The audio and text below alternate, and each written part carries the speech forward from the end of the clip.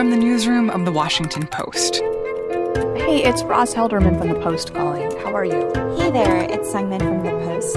Hey, it's Dave Farrington from The Post. Have you got a second to talk? This is Post Reports. I'm Martine Powers. It's Wednesday, December 9th. Today, whether employers can require vaccinations, why there's vaccine hesitancy among Black people, and holiday skeletons take two. Since the start of the pandemic, I've been covering how employers have transitioned people to working from home and what the expectations are for when many will return. Jenna McGregor covers workplace issues for The Post, and she set out to answer this question. We wanted to know, can your employer require the vaccine of you as an employee? That's a question that I think so many of my friends and family have been talking about. Frankly, it's a question that I have been asking myself, like, can my employer demand that I have this vaccine? So what is the answer to that question? I wish it was simple, but the short answer is it depends. There are a lot of important caveats and exemptions, and there's still a lot of unanswered questions. Here's the deal. The vaccines that are making all the headlines, including the one from Pfizer and Moderna, are expected to be approved under what's known as an emergency use authorization, rather than a full FDA approval, the typical process, which a drug is usually approved under, which can take much longer. As a result, the employment lawyers I spoke with said they're not aware of something in employment law that would keep your workplace from mandating that vaccine. But they also said the issue of whether an employer can require a vaccine that gets that rapid authorization, it just hasn't come up before. So that's a gray area. Once there is a full approval, they do expect that some employers, especially those in healthcare organizations, are going to treat it much like they've treated the flu shot. And in healthcare organizations, these are often required. So considering that gray area, then it seems like if someone goes to their employer and says, yes, you are providing me with the opportunity to take this vaccine, but I don't want to take it, I feel concerned about it, or for whatever reason, like I'm not going to do it, then it sounds like in those cases, there's not much that employers can do to require it. Well, there's a couple of important caveats. If you work for a place that decides it wants to try to mandate the vaccine, there are two things that they have to make accommodations for, and that's pretty clear already under the law. Under the Americans with Disabilities Act, employers have to provide what's known as a reasonable accommodation to people who have a disability, who feel they couldn't take the vaccine safely. So that's one. The second is Title VII of the Civil Rights Act says employers would need to provide a reasonable accommodation for someone who has religious objections. Then those people would also have to have an accommodation in place. And then there's the issue of there could be state or local laws that could get in the way of a mandate or allow people to refuse one for other reasons. But if your employer decides it's going to put these accommodations in place, it's not an issue with states. You say work for a health care organization where it's really clear someday that you can require this, just saying, I don't want to do it, might not be enough. And what are you hearing from employers in terms of what their expectations or hopes are with this vaccine? Does it appear that it is going to be widespread and common that employers, healthcare organizations or otherwise, are going to get to a point where they're saying, we want everyone who works for us to get vaccinated? It's still really early. I really was not in a place to be able to get employers to say, we're going to mandate it or we're not. They are, though, making preparations. And a lot of the preparations that we're hearing about is simply what we're talking about, asking their lawyers for advice, looking for guidance from the government on mandates, thinking through their policies, just kind of preparing for that eventual outcome. Because as we all know, we all get the flu shot, often at work or through our employer. It's not necessarily mandated, but it's offered. And there is going to be a big effort to try to offer it to employees and encourage them to take it and make it available to people. And so they're preparing for that outcome. And for those businesses that are at least looking into right now what it would look like to get their whole staff vaccinated, what is the incentive of that? I mean, of course, you just want to keep the people that you work with safe, but what are the kind of business or financial opportunities there if they are able to get everyone vaccinated who works for them? Well, you could imagine anyone who has direct contact with customers might have an incentive to want to make sure their employees are vaccinated. When it comes to the office environment, a lot of the legal experts I talked to suggested your run-of-the-mill professional office environment, they don't expect a lot of requirements, but they're going to really seriously encourage and even possibly incentivize people to take the vaccine in order to get people back in the office, get people feeling safe about working together. One of the preparations that's being made right now is starting to think about, could we make this part of the wellness program where you get some kind of healthcare discount on your insurance or, points towards whatever reward in your wellness program if you can show you took the COVID vaccine? I feel like all these questions are so important because of the way that your employer plays a role in your kind of vaccination life, if that makes sense. I mean, I'm thinking about every time that I've gotten a flu vaccine in the last 10 years. And oftentimes it's either because I was required to or because my employer had a flu vaccination day. And you can see when you think about how so many people in this country are sort of trepidatious about the vaccine and are on the fence about whether or not they want to take it, and that if employers are playing a more active role, then they could make a difference in how many people actually do get it. I think they could absolutely play a big role, and I think a lot of people are expecting them to. One interesting thing I heard in my reporting, I was speaking to an academic who studies health mandates and vaccine mandates, and one of the things he learned is that more than 60% of employees said they would likely get a COVID vaccine if their employer recommended it. In other words, it was almost kind of a trusted party or a trusted source that they would turn to. And he thinks that employers will absolutely play a big role both in distributing this. Think about the resources they have, number one, the incentives they have, number two, and then their just ability to access and distribute to a lot of people. The question is still going to be whether there's just some hesitation that they can't overcome. Jenna McGregor covers workplace issues for The Post.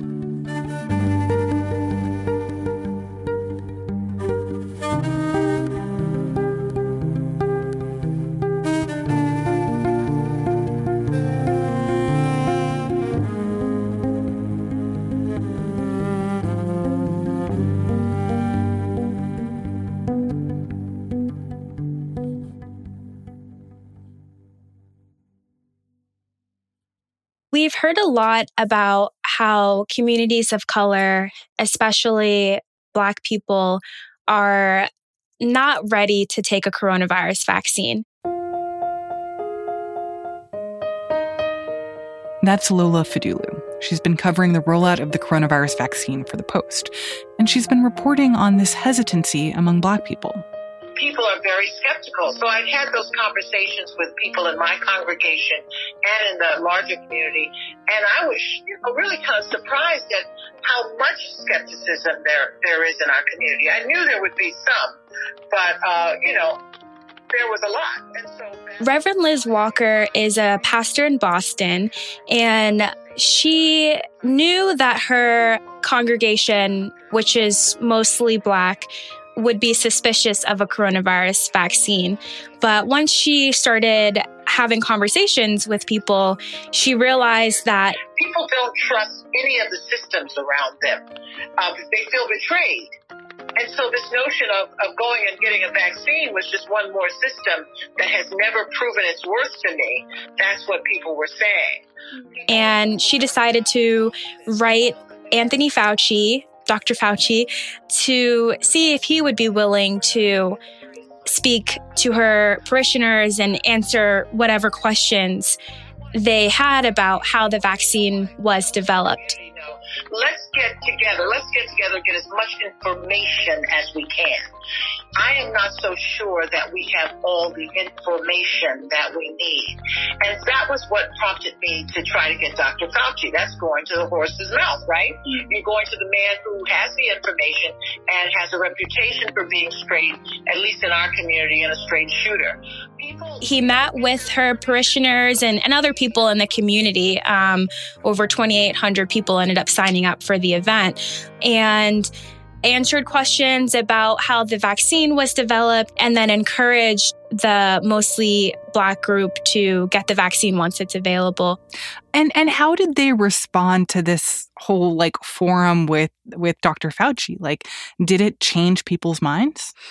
So Reverend Walker said that she did a poll of her parishioners after the event and found that it was 50-50.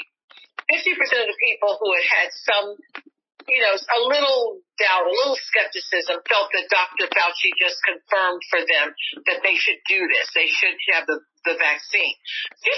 50% were still skeptical.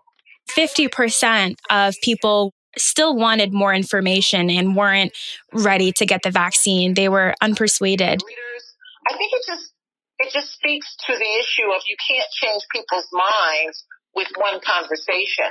When you are trying to turn people around from decades of skepticism, from decades of distrust, it's not going to happen overnight, no matter what the urgency. I'm wondering if there are any numbers that show exactly what percentage of Black Americans have this level of skepticism around a coronavirus vaccine. So fewer than half of Black Americans say they would get the coronavirus vaccine, according to a December report from the Pew Research Center. That's compared to 63% of Hispanic Americans and 61% of white Americans. And it's striking when you look at how the Black community has been affected. So why are we seeing this skepticism among Black people when they're thinking about this vaccine? There's been a lot of conversation about the Tuskegee study, which began in 1932. And that was a study in which federal officials conducted a secret experiment on Black men to study the progression of syphilis. The group of Black men was told that they would get treatment, and these federal health officials didn't provide the treatment. But it's also important to note that there are inequities in the healthcare system right now that have led to many Black people mistrusting the medical establishment. One example is the maternal health crisis. Black women have the highest maternal mortality rate in the United States. And I've also heard of studies about, pain among patients and how Black people's pain is consistently underrated by doctors in comparison with white people, that their feelings of being ill are not listened to. Yeah, something I heard on the ground is that a lot of people were concerned about the side effects. And if you have a group of people that already feel as if their concerns and pain isn't taken seriously, they're less inclined to get a vaccine or get treatment that may have side effects if they know, maybe people won't believe me or help me. And one thing that's important to note is that it's not just that there is a group of Black people that say they wouldn't get the vaccine and there's a group that say they would. There's also a lot of diversity within the group that doesn't plan to get the vaccine. I spoke to Barrett Hatches, who is a health leader on the ground in Chicago, and he told me that there is a group of people who do not plan to get the vaccine because they've never gotten vaccines. They don't get the flu vaccine, and they're not going to get the coronavirus vaccine just because of the pandemic. There's also another group that has been reading and consuming a lot of misinformation around the vaccine. And so they don't plan to get it because, for example, they think Bill Gates is using the vaccine to inject people with microchips. And then there's this other group that has a wait and see approach. So then how do medical professionals plan to kind of combat this feeling of skepticism and fear, especially among Black people in the U.S. about getting this vaccine? Like, how do they plan to communicate in a way that will put a lot of these people at ease? Well, something I know that is happening on the ground in Chicago is providers at the Chicago Family Health Center, which is a community health center that serves mostly Black and Latino people. They've been trying to have these conversations with their patients early, making sure that they're equipped with factual information about the vaccine and how it has been developed, and answering questions that people have, encouraging them to get the vaccine, letting them know that they plan to get the vaccine once it's deemed safe and effective and approved by the Food and Drug Administration. The medical professionals that will be most successful in persuading their Black patients to get the vaccine will be those who already have trusted relationships with the community. The Chicago Family Health Center has been in the community for over 40 years. The Black Coalition Against COVID-19, the DC-based group, has been conducting town halls during which some of the nation's top Black physicians and health leaders speak to the public and answer whatever questions they have about the vaccine process. Our job has been to try to get ahead of the curve, provide people with the information that they need and can use to make the best possible decision for themselves and their family regarding vaccine acceptance and participation in clinical trials. So Reed Tuckson founded the Black Coalition Against COVID-19. And something he tells people is that 2020 is different than 1932, which is when the Tuskegee study began.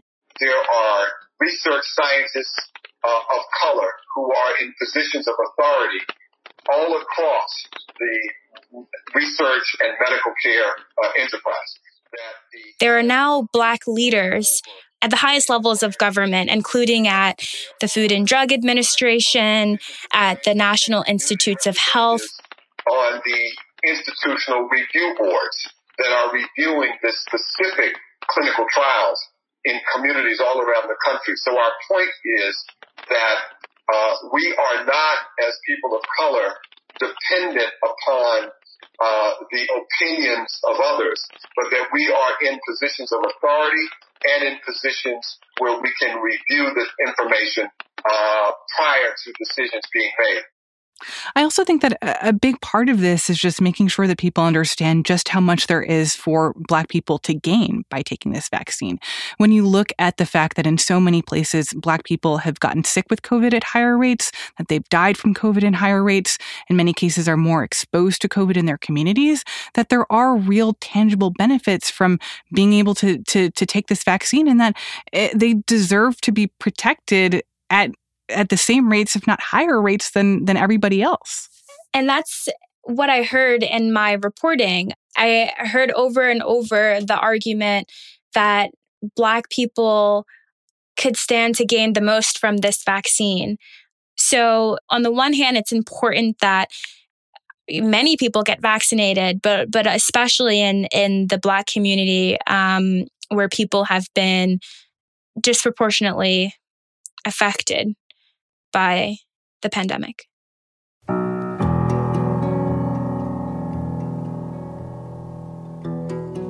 I spoke to a woman named Castina Jewel Watson who lives in DC, and she plans to get the vaccine. And it's mostly because she lost her mother to COVID-19 in the spring. She just had coughing, she started having a fever, and she also started to have what I would call night terrors. She saw up close the effect this illness has on people. And she told me that she would do whatever it would take to, I think the phrase she used was eradicate it from the planet. Yeah, seeing this thing up close and what it does to people, not only people who pass away of it, but, people like me who are just left here to deal with the ashes. Anything that I can do to try to eradicate it from the planet, I'm totally interested in doing. And for her, a vaccine, in addition to wearing a mask and social distancing, is one way to end this pandemic. Lola Fadulu covers health for The Post.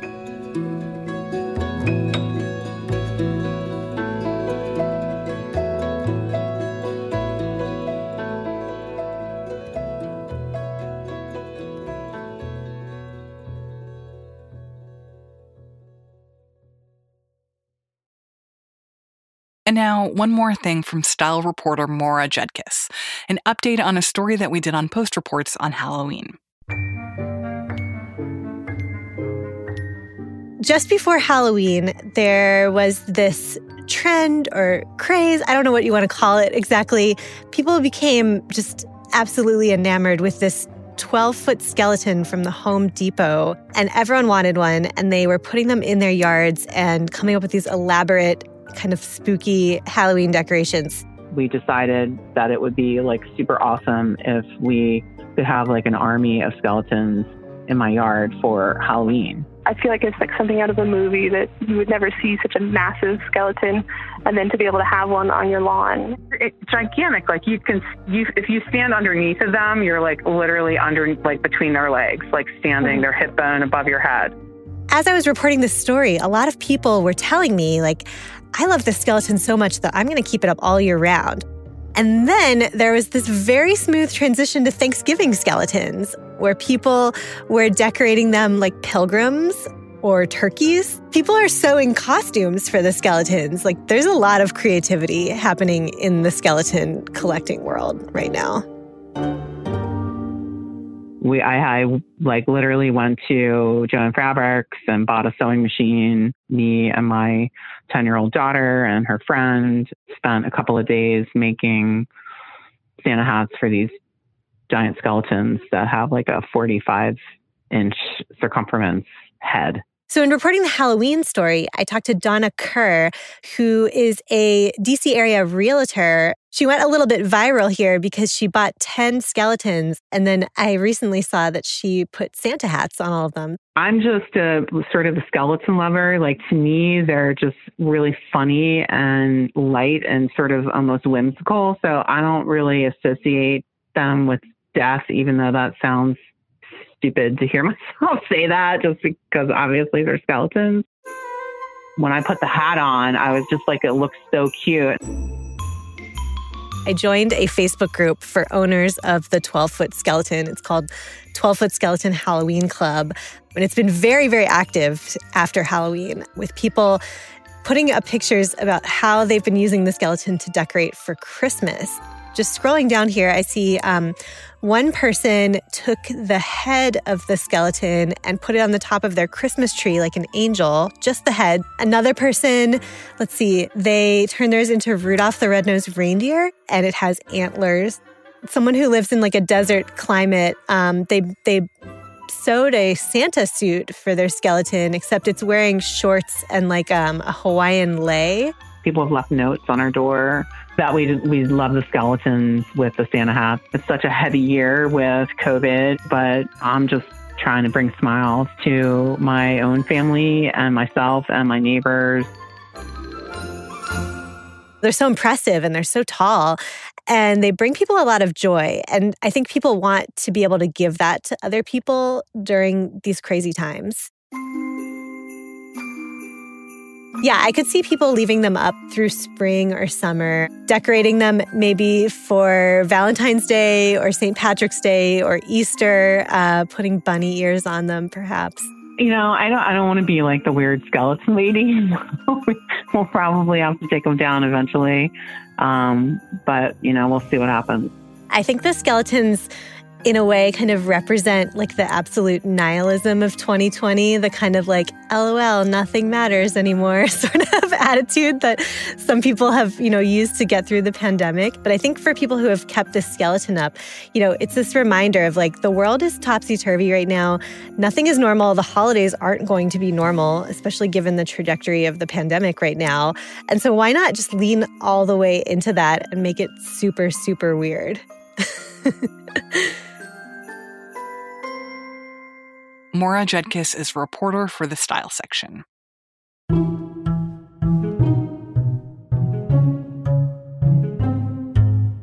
That's it for Post Reports. Thanks for listening.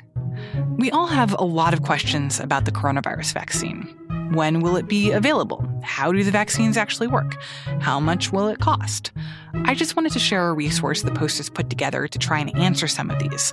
A pretty comprehensive guide on what you need to know about the vaccines in development. We'll put a link to that in our show notes and on postreports.com. I'm Martine Powers. We'll be back tomorrow with more stories from the Washington Post.